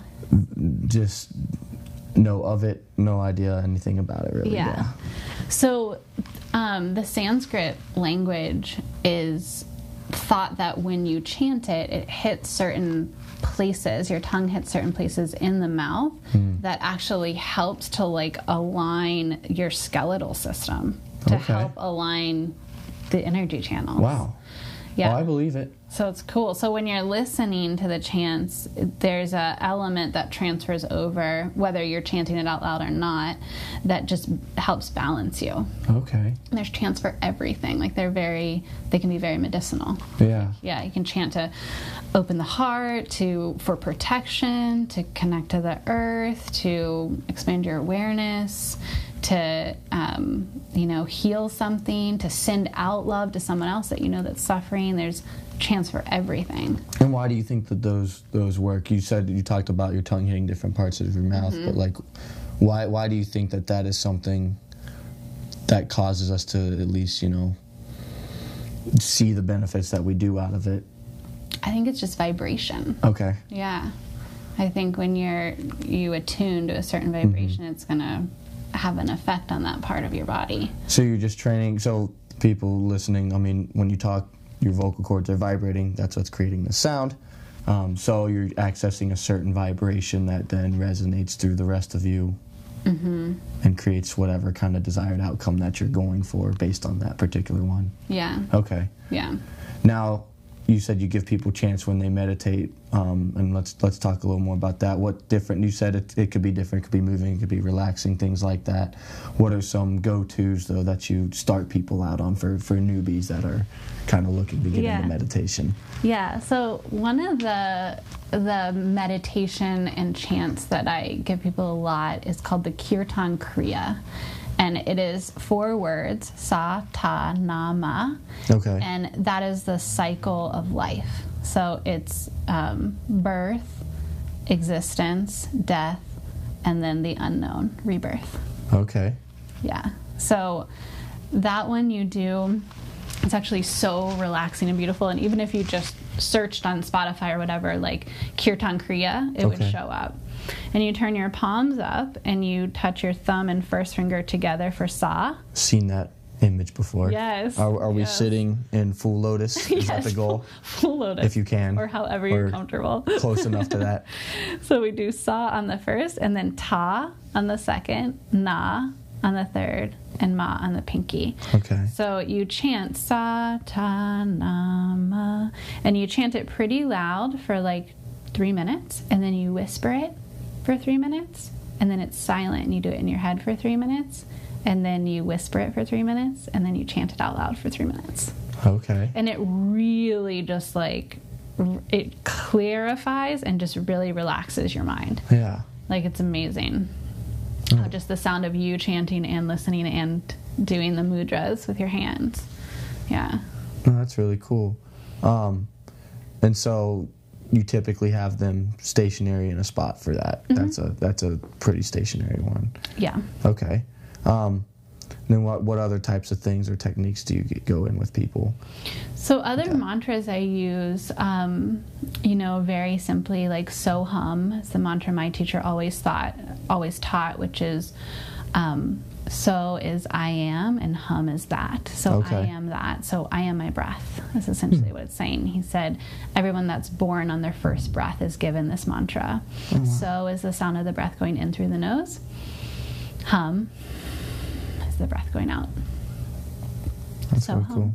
Yeah. Even just that right there one time through, just thinking about it's relaxing a little bit. Yeah, it is. It is. So so let's kind of walk through. I'm curious. So that's a ton of cool things that you do, and I know that nothing is like typical for anyone that comes through here, but just to kind of see like how your practice would unfold, and so listeners can maybe kind of get in a sense, and this is something that they would be interested in trying. But so how do you kind of start the process? You come in, you do some type of assessing, right, to get a baseline for where someone's at. Mm-hmm. And where do you go from there? Like what? And I know it's hard to really narrow down. So let's give a pretty common example of, you probably get some people that are looking to make a big change in their life, probably career-wise or something like that, and maybe need that help, and they're like, well, in order to make that happen, I need to figure out what's going on with me. Mm-hmm. So they come in and they're a bundle of stress and, basically indoctrinated into the Western system that we're in now. How do you kind of approach that? Yeah. You just described like all my clients. Okay, I figured a lot of it comes like that. Very common. Yeah. Well, just for all of us, indoctrinated into whatever conditioning we've grown up with, right? Mm-hmm. So it's so true. First, we build awareness of like, what are our belief systems? What is our conditioning? What are my limiting thoughts and ideas? And we really break down that structure. So I really realize like, I am not that. Yeah. Like, I just have identified with this for a really long time because it's my coping mechanisms and it's what I've learned through example. But I'm actually not that, and that actually isn't comfortable for me, and I actually don't want to be that anymore. So we break that down, and then we get to rebuild it up. So then it's like, so who am I? And what do I want? And how do I want to behave and respond? Yeah. So that process is, anywhere from 2 months if you're pretty young and you don't have deep neural pathways telling you that these are truths. Anywhere from 2 months to 6 months to a year. Okay. And every session is intuitive. So every session, I do a lot of accountability through forms. So like the first time you ever come in, you have filled out a health history for me and a, moving into a program discovery session form. Okay. Where I ask you questions like, what is it that you want in your life right now? What is holding you back from that? What are things you like about yourself? What are things you don't like about yourself? What are things you want to change? That kind of stuff. So it's a lot of self-inquiry. And then I hold the space to help move you into that transition. And so each of the techniques we just talked about, you kind of just pull and choose from as it seems fitting, whether that be the breaking down or the building up process. They're both involved in that. Okay. Absolutely. Absolutely. Because, that's another thing about this practice in Ayurveda is that there's no one size fits all. Mm-hmm. Like, we're all very uniquely different. Yeah. That's true of most things. Yeah. Of almost everything, that there's really not an answer or a certain way to do it. No, there's not. And I think that truly that is like one of my gifts in this practice is that I can intuitively read people and have a pretty good idea of like what I should recommend next. Okay. And as I'm guiding them along. So your practice is built for a long-term kind of thing, mostly. Yes. You're not so much of like, do you get any clients that come in for, I don't know, like a touch-up, whatever you want to call it, like, but like just like, I just need some recentering, somewhat, I've got most of my stuff I feel like I'm on top of, but I just need some external readjustment help. Do you get any of that, or?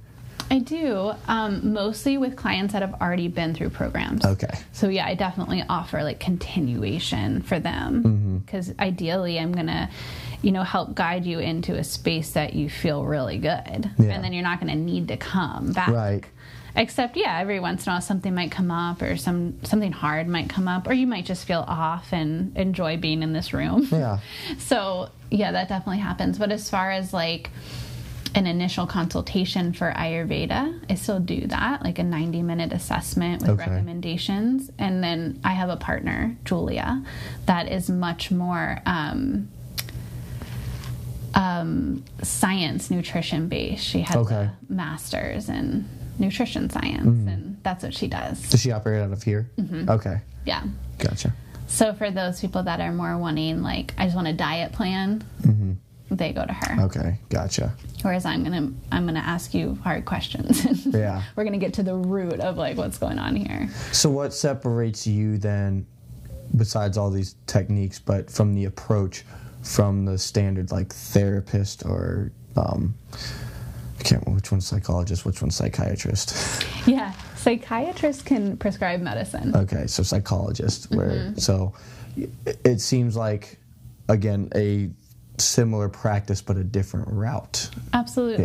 Yeah. It definitely is. And I think the main thing that separates me is my scope of practice. Okay. So I can offer a lot of these alternative things, and that's why people are attracted to this, but I can't work with people. Like, this would not be effective for somebody that has an actual psychological imbalance. Okay. Gotcha. And could perhaps make it worse. Yeah. So like I have to be very smart at like referring and being able to see, is this something, or maybe I'll work with someone for a couple of sessions and then say, that never happens, but it could. Okay. Say like, you probably need more help than this. Okay. Like, or this a different, or medicine. Yeah. Okay. Yeah. So like, whereas you're talking about like more like chemical imbalances and things like that, or something. Or deep trauma, like sometimes we have trauma from childhood that's been so repressed, and if you start doing these things, it could come out. Okay. And I don't necessarily know how to properly deal with that. Okay. So we would need to stabilize the person with help from somebody that's been trained in that. Do you deal with anyone that's like coming for like addiction purposes to anything? I mean, I think we're all addicted to things. Right. That's all. Yeah, exactly. We all have an addiction of some sort. But directly, that's what they kind of like sought you out for. I'd be curious to see if...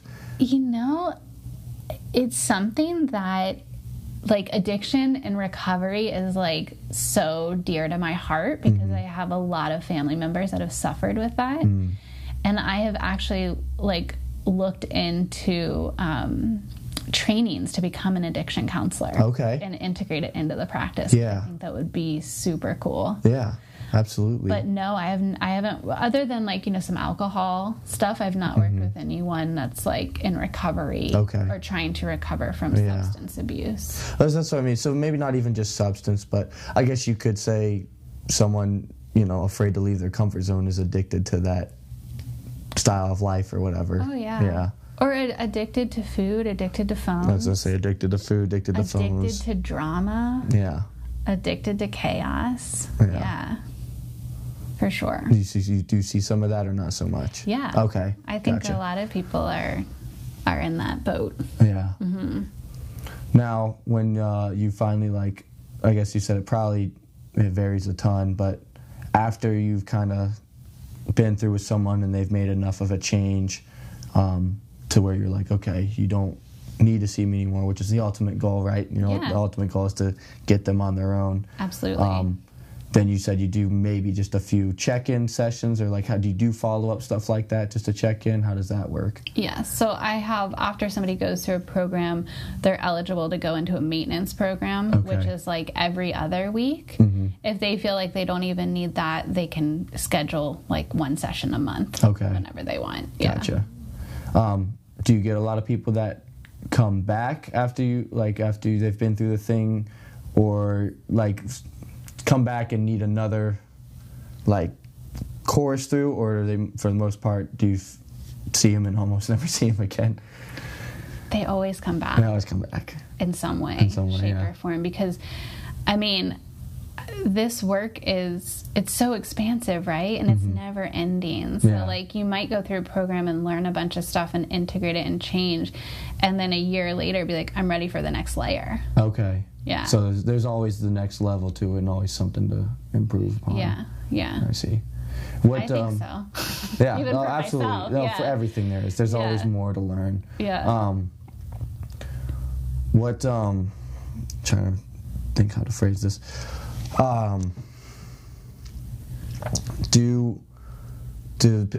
One other question, I don't know. Do you have any trouble? Do people ever, is it too much for them? I'm curious, is that the case, first of all? In what way? Do you have dropouts? Oh my goodness. Or like you said, I guess you said it's never happened where you said this isn't going to work for you, but... Yeah, I have a couple of people that have quit programs. Okay. But it's super rare. Okay. And the two that happened with, only one is coming to my mind, and I bet I know there are two. But it's usually because they didn't really realize what they were signing up for. Mm-hmm. And something comes up in their life that they can't afford the program anymore. Yeah. But it always ends on good terms. I'm a super understanding person. Right. No, yeah, I'm the same way. I have no hard feelings for anyone that says I can't continue with you. That's fine. No. Yeah, it's fine. As long as I didn't do something that really made you uncomfortable and not want, then it's okay. Exactly. Yeah, exactly. If you've got your own reasons, I'll understand it. Oh, exactly. I know what I was going to ask you. How do you determine when someone is ready or they've completed that step? I let them determine that. Okay. So I'll ask people at the end of programs, I'll give them all their options, which are many, and then I'll usually say, I think this would be a good next step for you, but it's totally up to you. Mm. If that feels good for you, or if you want to wait 6 months and come back, or whatever. I can usually, there's a huge shift that happens when people do this, right? Oh, I'm sure. I can look at someone's beginning form and see you came here for these 3 things and you're good on those 3 things. Yeah. So if there's another layer you want to work on, we can keep going. Okay. But if you just want to sit in this space where you're content in your life, I totally get that. Okay. Yeah. So it's really more than realizing it themselves and deciding for themselves that, okay, this always, yeah. That's awesome. I think there's something important about that. I think that's what we all crave, and that's kind of what makes us happier, is knowing that it is our decision to do it, and then it is. It absolutely is. Yes. You're not out here telling everyone that they have to do this or whatever, but it's here if you want it. This is your decision. Absolutely. Yeah. And hopefully it will be here for a long time. Right. Exactly. You can have a break and come back. Yeah. So what's next for you then? Where are you at in this journey of this practice, and where are you looking to go? What's the next step? Yeah. Or do you know yet? Yeah, that's a great question. I'm really in this space of my practice where I'm trying to build capital. So I'm really trying to just create a lot of funds to build my practice to be as big as it can be here. Yeah. And then I really want to create more, more accessibility. Okay. So whether or not, I don't know exactly what that looks like, if that's like creating a nonprofit or going into schools, creating programs where we go into schools or go into, prisons or whatever it might be. But we really want to do something where once we have that capital, we can give back freely in some way to the community at no charge to them. That's awesome. Yeah. That's really cool. Yeah. That is, as much as I'm not a fan of material and monetary value for things, building capital is good leverage to make things happen for how you want to happen. Absolutely. And if you're chasing it for the right reasons, I think it'll come for you. Yeah. Thank you. Yeah. Well, that's really cool. I like your space a lot. I really enjoyed all the information you gave me. It's going to take me a while to process everything. I'll probably reach out with a ton of questions down the road. Good. But is there anything else that you would like to leave us with today before we wrap up? What's coming through to me is really just if you feel like you're in that space that you're stuck or you're staying small, that just to remember that there are resources and there are ways to continue to grow and move forward. And if you make even one small step in that direction, the universe will support you and move you and honor you in that space. All right. Well, there you have it, people. Go ahead and manifest it. Why don't you tell people where they can find you, any information that you want out there so that people can get a hold of your practice and come check it out if they feel like they want to. Sure. So our website is flourishayurveda.com, and then we're on Instagram at flourishayurveda. All right. There you have it, and you know where to find me, Adaptive Training Principles website and Instagram, all that good stuff. Well, Logan, thank you very much. I appreciate your time, and this was a fun one. Thank you. Bye, everybody.